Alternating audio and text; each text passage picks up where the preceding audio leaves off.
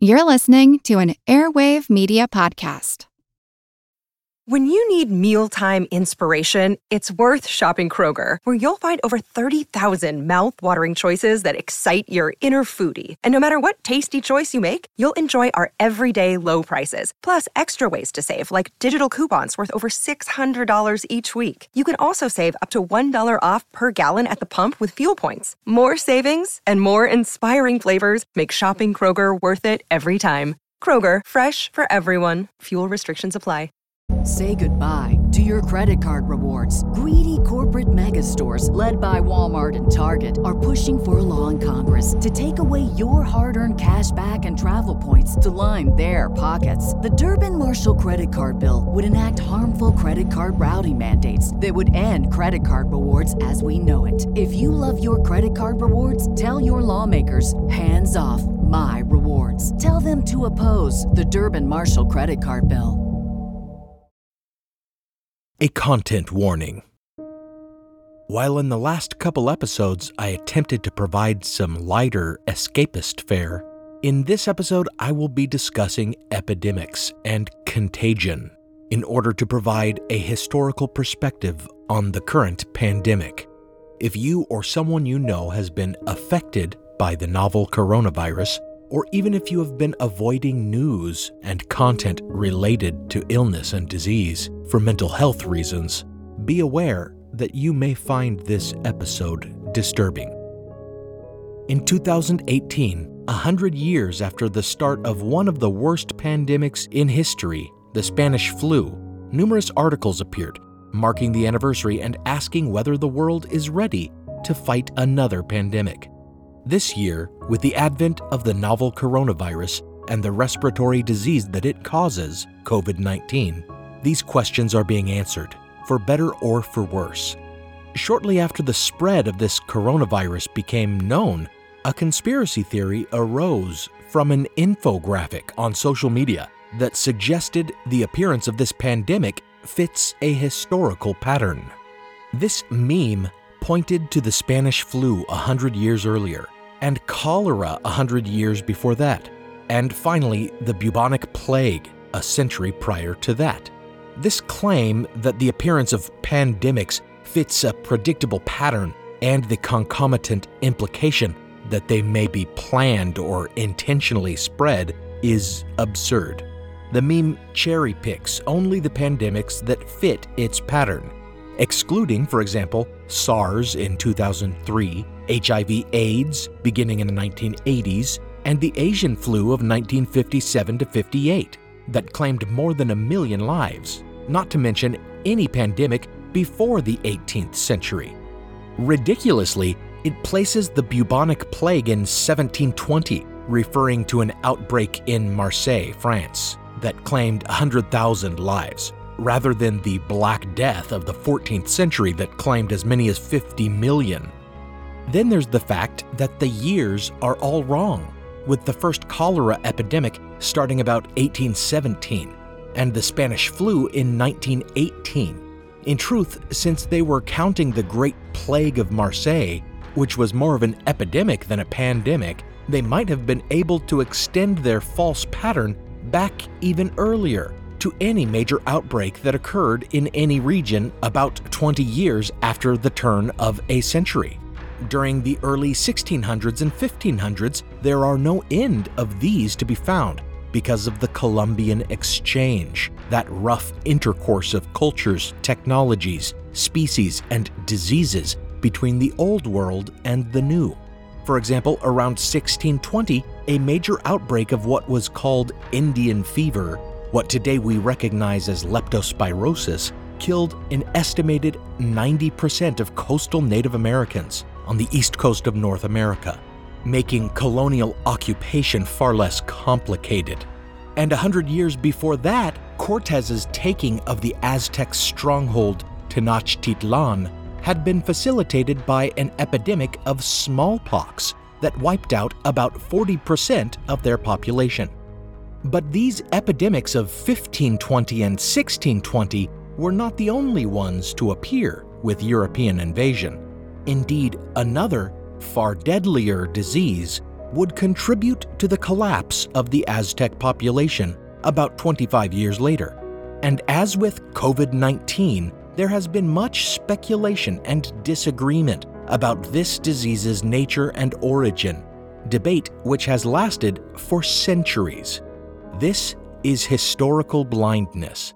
I'm Nathaniel Lloyd, and while I'm grossly underqualified to give medical advice, that won't stop me from finding parallels between our current global health crisis and another tragic illness.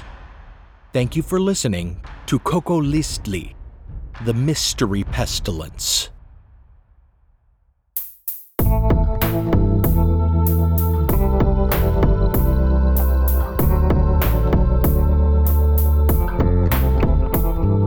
Before we continue, I want to thank William for his generous donation through the website.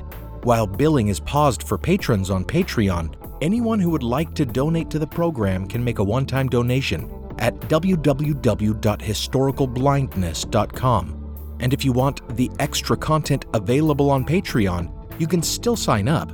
You'll be charged your pledge amount, but after that you won't be charged on the first of the month until I decide to renew billing, which I don't intend to do until shelter-in-place orders have been rescinded and the economy starts back up. In this episode, while scientists remain hard at work trying to understand and combat the novel coronavirus ravaging the world, I'll be looking at the long-standing mystery surrounding one of the worst epidemics in history. After the 1519 landing of the Spanish on mainland New Spain, or Mexico, the indigenous populations were decimated by an outbreak of smallpox that killed some 8 million. This disease was very familiar to the Spanish, and the reason why it had previously been unknown in the New World and spread so virulently is today well understood. While at the time smallpox was a disease transmitted from human to human, scientists believe that it originated as a zoonotic disease, that is, a disease transferred from animals to humans. This is, of course, something that is often brought up regarding the novel coronavirus, as it is believed to have been a zoonotic transmission from bats, which are known to act as reservoirs for more than one virus that may be transmitted to people, including the closely related SARS. Baseless conspiracy theories regarding the human engineering of the virus notwithstanding, the consensus is that the current novel coronavirus was transmitted to a person in the environs of a Chinese wet market where live animals that would not normally be around each other are kept caged in close proximity to one another. Evidence points to the virus passing from bats to humans through some intermediate species, like a civet or a raccoon dog. Likewise, commonly known diseases spread to human beings in the distant past from animals. Measles, for example, having first been a kind of canine distemper, and smallpox originally being a cowpox. The reason that diseases brought over to the New World spread so quickly and destructively was because the populations had never encountered them before, due to the fact that the animal species that acted as a vector of contagion to humans simply didn't exist in that part of the world.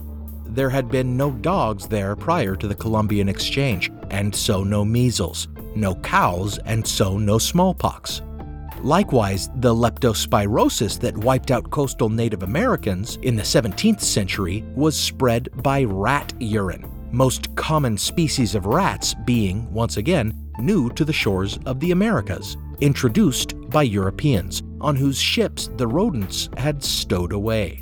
When one considers the death toll that leptospirosis and even smallpox had on native peoples in the New World, however, the numbers are dwarfed by another plague, Cocoliztli, which in 1545 decimated the Aztec population in Mexico, causing somewhere between 5 and 15 million deaths. Cocoliztli was long assumed to have been a zoonotic illness, carried to the New World by the Spanish, but now we're not so certain. Unlike smallpox, Cocoliztli was not like anything Europeans had ever seen before. nor is it a disease we are more familiar with today. Thus, scientists and historians have been forced to dig for clues as to just what this devastating plague actually was.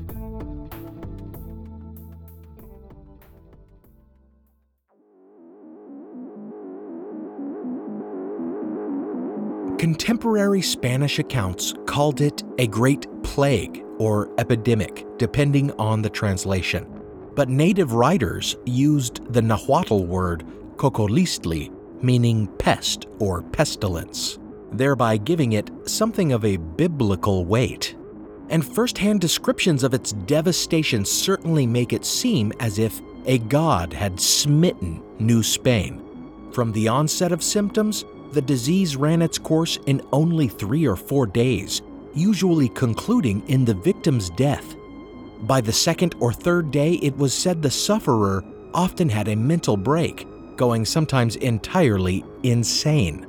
According to the personal physician of King Philip II, Dr. Francisco Hernandez, it began with a fever and an insatiable thirst, after which the tongue would turn dry and grow dark. Next, the urine would become dark, turning green and sometimes even black. The patient's pulse weakened, and they suffered a jaundice, their entire bodies and their eyes turning yellow. As neurological symptoms set in, including delirium and even seizures, painful nodules emerged behind the patient's ears, hard and full of fluid, and the patients complained of great pain in the abdomen and chest. Some kind of necrotic lesion then appeared around the mouth and genitals, like gangrenous ulcers. Dysentery was common, and by the end, copious amounts of blood poured from the sufferer's anus, vagina, mouth, nose, and ears. Even talking about this gives me anxiety, like PTSD, having experienced sudden hematitis or coughing up blood during my bout with pneumonia a year and a half ago. It is terror-inducing, but perhaps with any mercy, the sufferers of Cocoliztli were already too delirious to feel this mortal fear. While Dr. Hernandez does mention some recoveries, for the most part, quote, vital energy was consumed quickly, end quote. A Franciscan historian named Juan de Torquemada called the pestilence, quote, a great mortality, end quote, and described the results of a Cocoliztli epidemic decades later, writing, quote, it was so big that it ruined and destroyed almost the entire land. The place we know as New Spain was left almost empty. It was a thing of great bewilderment to see the people die. Many were dead and others almost dead, and nobody had the health or strength to help the diseased or bury the dead. In the cities and large towns, big ditches were dug, and from morning to sunset, the priests did nothing else but carry the dead bodies and throw them into the ditches without any of the solemnity usually reserved for the dead, because the time did not allow otherwise, end quote. In order to understand the true nature of this disease, we must first reconcile our primary source descriptions with our understanding of disease theory at the time, in order to discern how trustworthy these reports may be.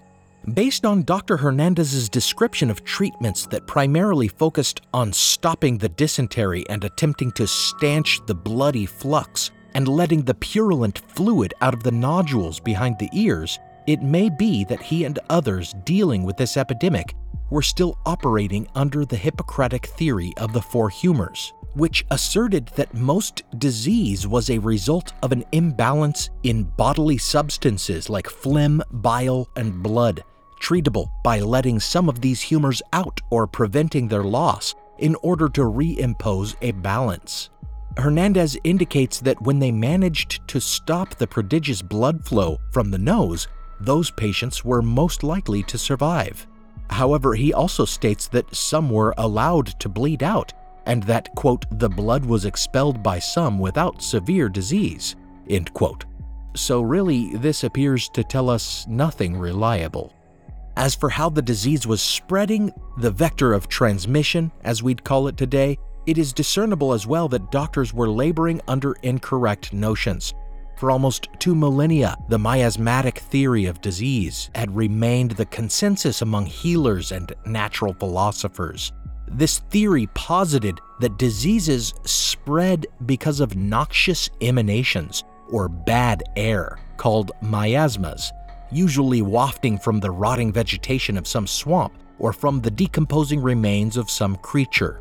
These miasmas came to be known as quote-unquote night air, as it was believed that miasmatic emanations were more common after dark, prompting many to seek shelter indoors with their windows closed, when in fact, as we know now, sharing the stuffy air of an enclosed space with others, especially those who might be carrying an infectious illness, is far more likely to lead to the spread of diseases. Indeed, even the name of the disease malaria means bad air. Slowly, all the way through the 19th century, this came to be replaced by the contagion theory, that diseases spread through physical contact, and eventually with modern germ theory. However, even today there remain some artifacts of this belief in our culture. Every time someone tells you that you'll, quote, catch your death, end quote, by being out in cold or wet weather, they are working under the same kind of misapprehensions as ancient quacks and sawbones. When Dr. Hernandez writes in his report that, quote, the weather was dry and quiet and disturbed by earthquakes, the air was impure, filled with clouds, but without resolving into rain, he appears to have been suggesting a miasmatic vector of transmission. And his autopsies didn't do anything to dissuade him of this. He noted quote-unquote yellowish liquid and bile as well as black blood, all of which was likely interpreted through the lens of the four humors theory, and he found the lungs in a state of putrefaction, which could have been attributed to the bad air of a miasma. Even the geographical spread of Cocoliztli might have been seen as reinforcing the miasmatic theory. As Hernandez noted, the disease spread to a greater degree in the cold highlands and less so in the lowlands, which could have been seen as some indication of bad airs circulating in that vicinity. However, there were other peculiarities of its spread that could not then be accounted for. For example, it appeared to infect and kill younger people at a greater rate than older people, which seems counterintuitive. Hernandez also notes that the disease attacked regions where native populations lived more than others, only eventually attacking the Spaniards themselves. While Hernandez sees this in geographical terms, today we would understand it more in terms of the vulnerability of the native population. The fact that it ravaged one area more than others was simply because the oppressed natives were concentrated in that area, like a ghetto. At least one government official, Cristobal Godinez, acknowledged that the rampant spread of the disease among the natives may have had something to do with their treatment of them. Quote, the reason so many Indians die of the pestilence is a God secret, end quote, he says, at first, hinting at likely pervasive beliefs that it may have been a divine punishment against them for their heathenism, but he quickly changes his tone. Quote, I do not find any better answer than that in the past the Indians were not as badly mistreated and oppressed as they are today with heavy workloads. They are skinny and delicate. The disease finds them overworked and without resistance, so they are finished, end quote. Certainly, unhealthy living conditions and malnourishment could contribute to a disease's spread, but with our current understanding of the indigenous people's especial vulnerability to zoonotic diseases of the Old World, one might be tempted to suggest Cocoliztli was also zoonotic and spread more widely among natives for this reason. Therefore, one of the first suspects was a hantavirus, commonly spread by rodents and their urine. However, the illness does not appear to have developed pulmonary symptoms, which would seem to rule out a so-called New World hantavirus. Another would be that it was an outbreak of the bubonic plague. which we know to have been associated with rats but borne by fleas, and Cocoliztli victims' high fever, low blood pressure, and subcutaneous nodules that appeared behind the ears, like the buboes of the plague, have all been interpreted as indications that this was the Black Death. However, the jaundice and the extreme bleeding from orifices do not appear to correspond with the bubonic plague. In fact, the profuse bleeding would seem to point to some kind of hemorrhagic fever. Now for a brief intermission.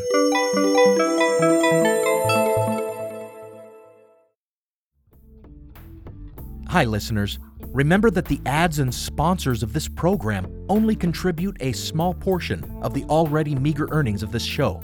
If you'd like to contribute to this project and help me turn it into a viable enterprise, remember that you can pledge support on Patreon at patreon.com/historicalblindness. For as little as $1 a month, you get access to an ad-free stream of the show that also includes teasers and fully produced patron-exclusive bonus episodes. And at higher tiers, you can get early access to episodes and other perks. Become a patron of the show today and get the full story. Say goodbye to your credit card rewards. Greedy corporate mega stores, led by Walmart and Target, are pushing for a law in Congress to take away your hard-earned cash back and travel points to line their pockets. The Durbin-Marshall credit card bill would enact harmful credit card routing mandates that would end credit card rewards as we know it. If you love your credit card rewards, tell your lawmakers, hands off my rewards. Tell them to oppose the Durbin-Marshall credit card bill. Can you set the stage a little bit so people understand what happened? In 1969, 14 black student athletes were kicked off their university's American football team for planning a show of support against racism. We were really protesting our treatment on the field. Amazing Sports Stories from the BBC World Service tells their story. We became brothers that day when you did that to us. We made a change. Fighting for what we deserve. Search for Amazing Sports Stories wherever you get your BBC podcasts.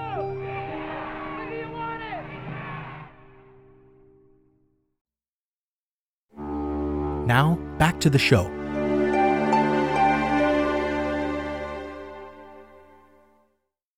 Viral hemorrhagic fevers come in a variety of forms. Some forms have been known to originate from hantaviruses spread by rodents, resulting in abdominal pain, fever, low blood pressure, and bleeding.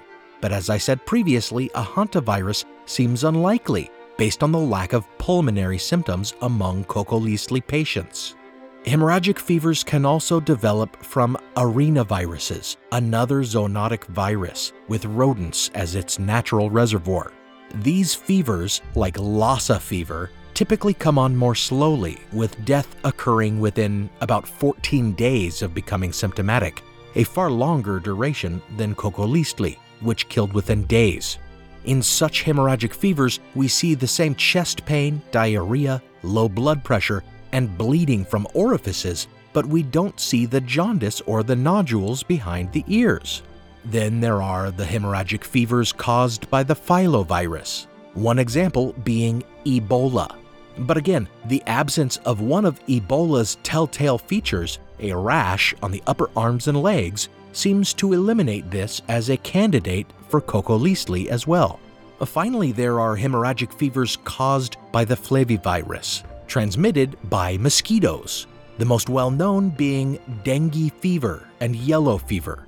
For a long time, in fact, yellow fever seemed to be the best explanation for Cocoliztli, as it presents with sudden fever and body aches and concludes with jaundice and bleeding. Indeed, even the strange nodules behind the ear have been interpreted as the inflammation of the parotid salivary glands that is sometimes seen in severe cases related to yellow or dengue fever. And the unusual combination of a fever with a slow pulse is seen as a case of Faget's sign, often seen in yellow fever and typhoid fever. However, like leptospirosis, which was another possible candidate, yellow and dengue fever outbreaks in the Gulf of Mexico in the 17th century always spread in coastal regions, whereas Cocoliztli ran rampant in the highlands. Moreover, physicians in the 17th century who would have been familiar with Cocoliztli did not believe it the same as yellow fever, and during later outbreaks of Cocoliztli, they did not think it to be yellow fever. And on it goes, through the lists of known diseases, always with some reason to cast doubt on Cocoliztli being an identifiable disease. Bacteriologists have gone back and forth with numerous other illnesses, such as influenza, diphtheria, pertussis, all of which were eliminated based on the descriptions of Cocoliztli symptoms, especially because of the lack of respiratory complications.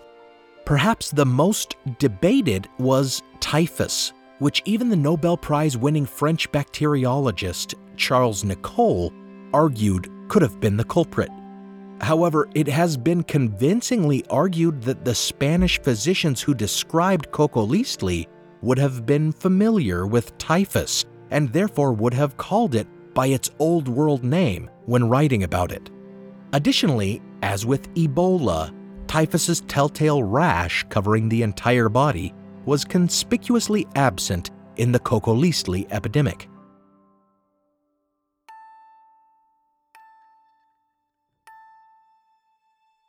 There has been much debate about whether typhus was an Old World import or existed already in the New World prior to European contact.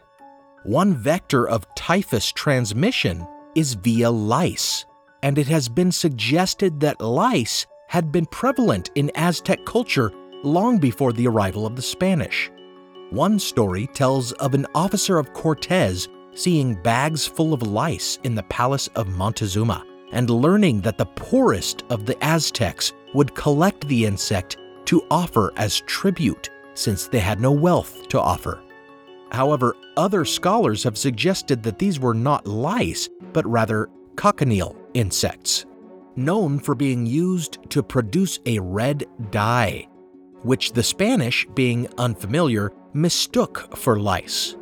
Nevertheless, it has been proven that North American flying squirrels are a reservoir of typhus, lending at least some credence to the notion that typhus was already in the New World. However, ignoring the inconsistencies, if Cocoliztli were a typhoid fever outbreak endemic to Mexico, this offers no explanation for the selective immunity of the Spanish colonists, who one would assume, being new to that side of the world, would have fewer immunities to a strain of disease peculiar to that region. However, Rodolfo Acuna Soto et al., in their 2002 article Megadrought and Megadeath in 16th Century Mexico, provide further reason for believing it to be an indigenous disease.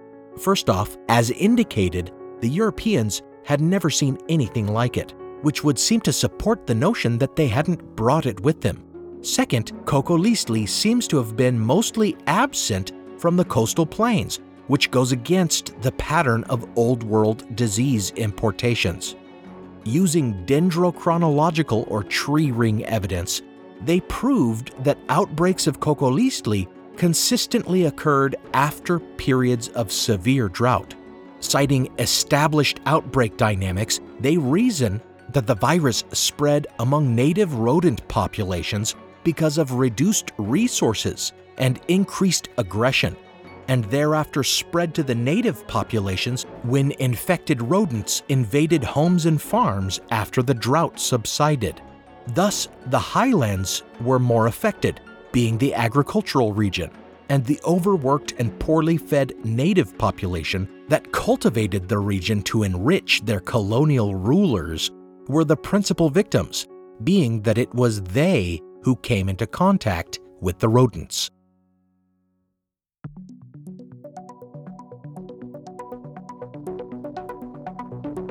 What remains would be to identify what virus the rodents were spreading. Still no single candidate seems to fit the description of Cocoliztli's symptoms. In 2018, a clue as to the identity of the real culprit was uncovered by a group of archaeologists and biologists who published the results of their study in Nature, Ecology, and Evolution. These researchers managed to find a plague cemetery in Mexico where victims of Cocoliztli were buried.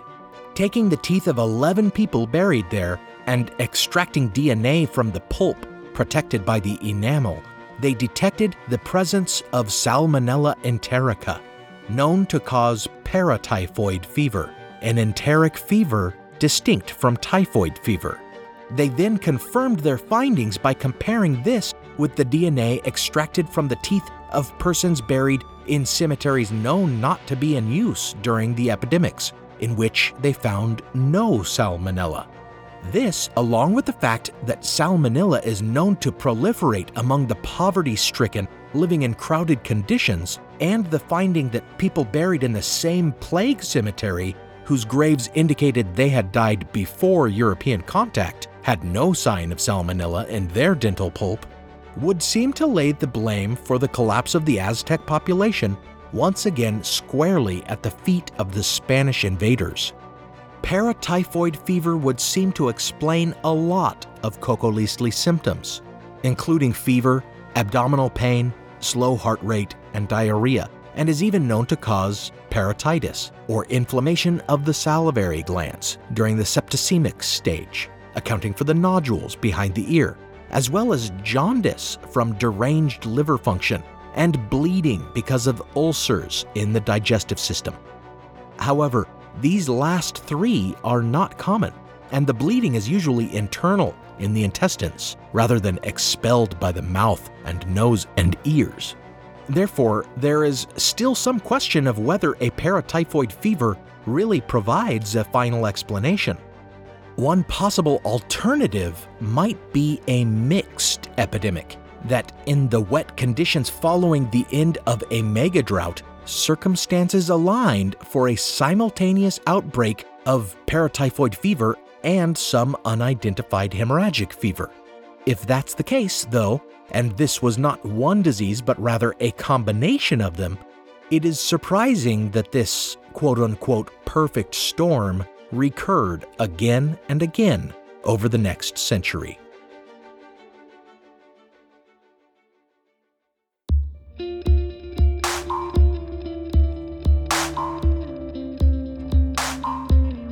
Could Cocoliztli have been a disease that remains unknown to medical science today?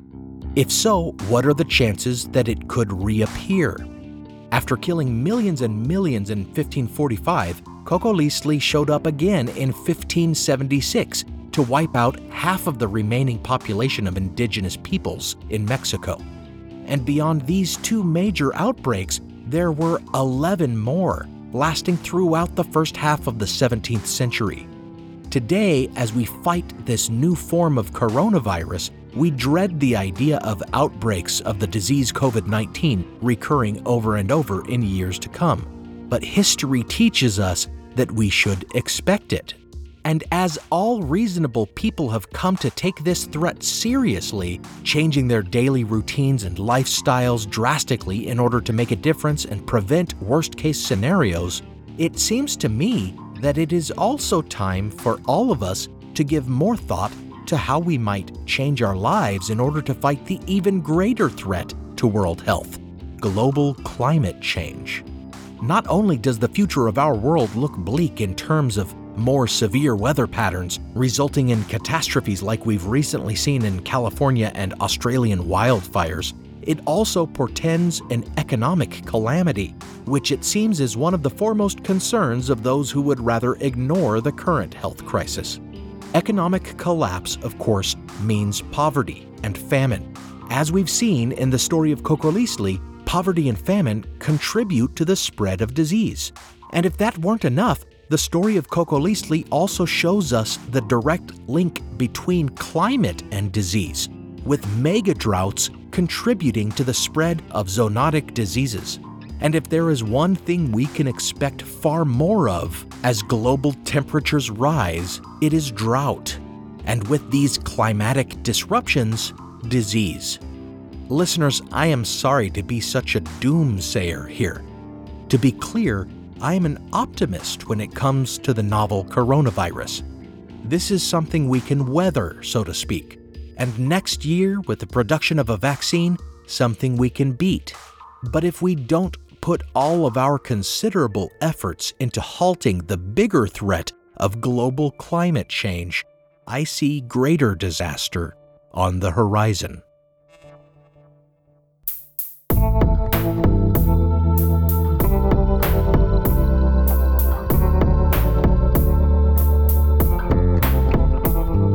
Thank you for listening to Historical Blindness. Special thanks goes out to my partner patrons, Joe, Jacob, Robert, and Diane. Thanks for sticking with me through the pandemic. Some music on this episode was provided by Alex Kish. Visit alexkishmusic.com and contact him to get compositions for your own projects. Additional music from Kai Engel, licensed under an International Creative Commons Attribution License. Check out the show notes for a list of the tracks used. Be sure you visit patreon.com/historicalblindness and pledge to get ad-free episodes and exclusive content. You'll be charged a one-time charge of your pledge amount to get access, but after that you won't be charged on the first of each month, at least during this pandemic, as I've been pausing billing so as not to drain the resources of my patrons during this economic crisis. Follow the show on social media and give it a review when you can. And read my novel, Manuscript Found. You can find it at historicalblindness.com and on Amazon. Also on the website, find the blog posts with transcripts of the episodes and bibliographies for further reading. I may lag a bit and not post my blog post for a while after episode releases, but they will show up eventually. Until next time, remember, mysteries persist from our past. Explanations arise and are promoted as a final resolution. But many times, if you look more closely, more critically, these are still just best guesses. Sometimes mysteries are unsolvable.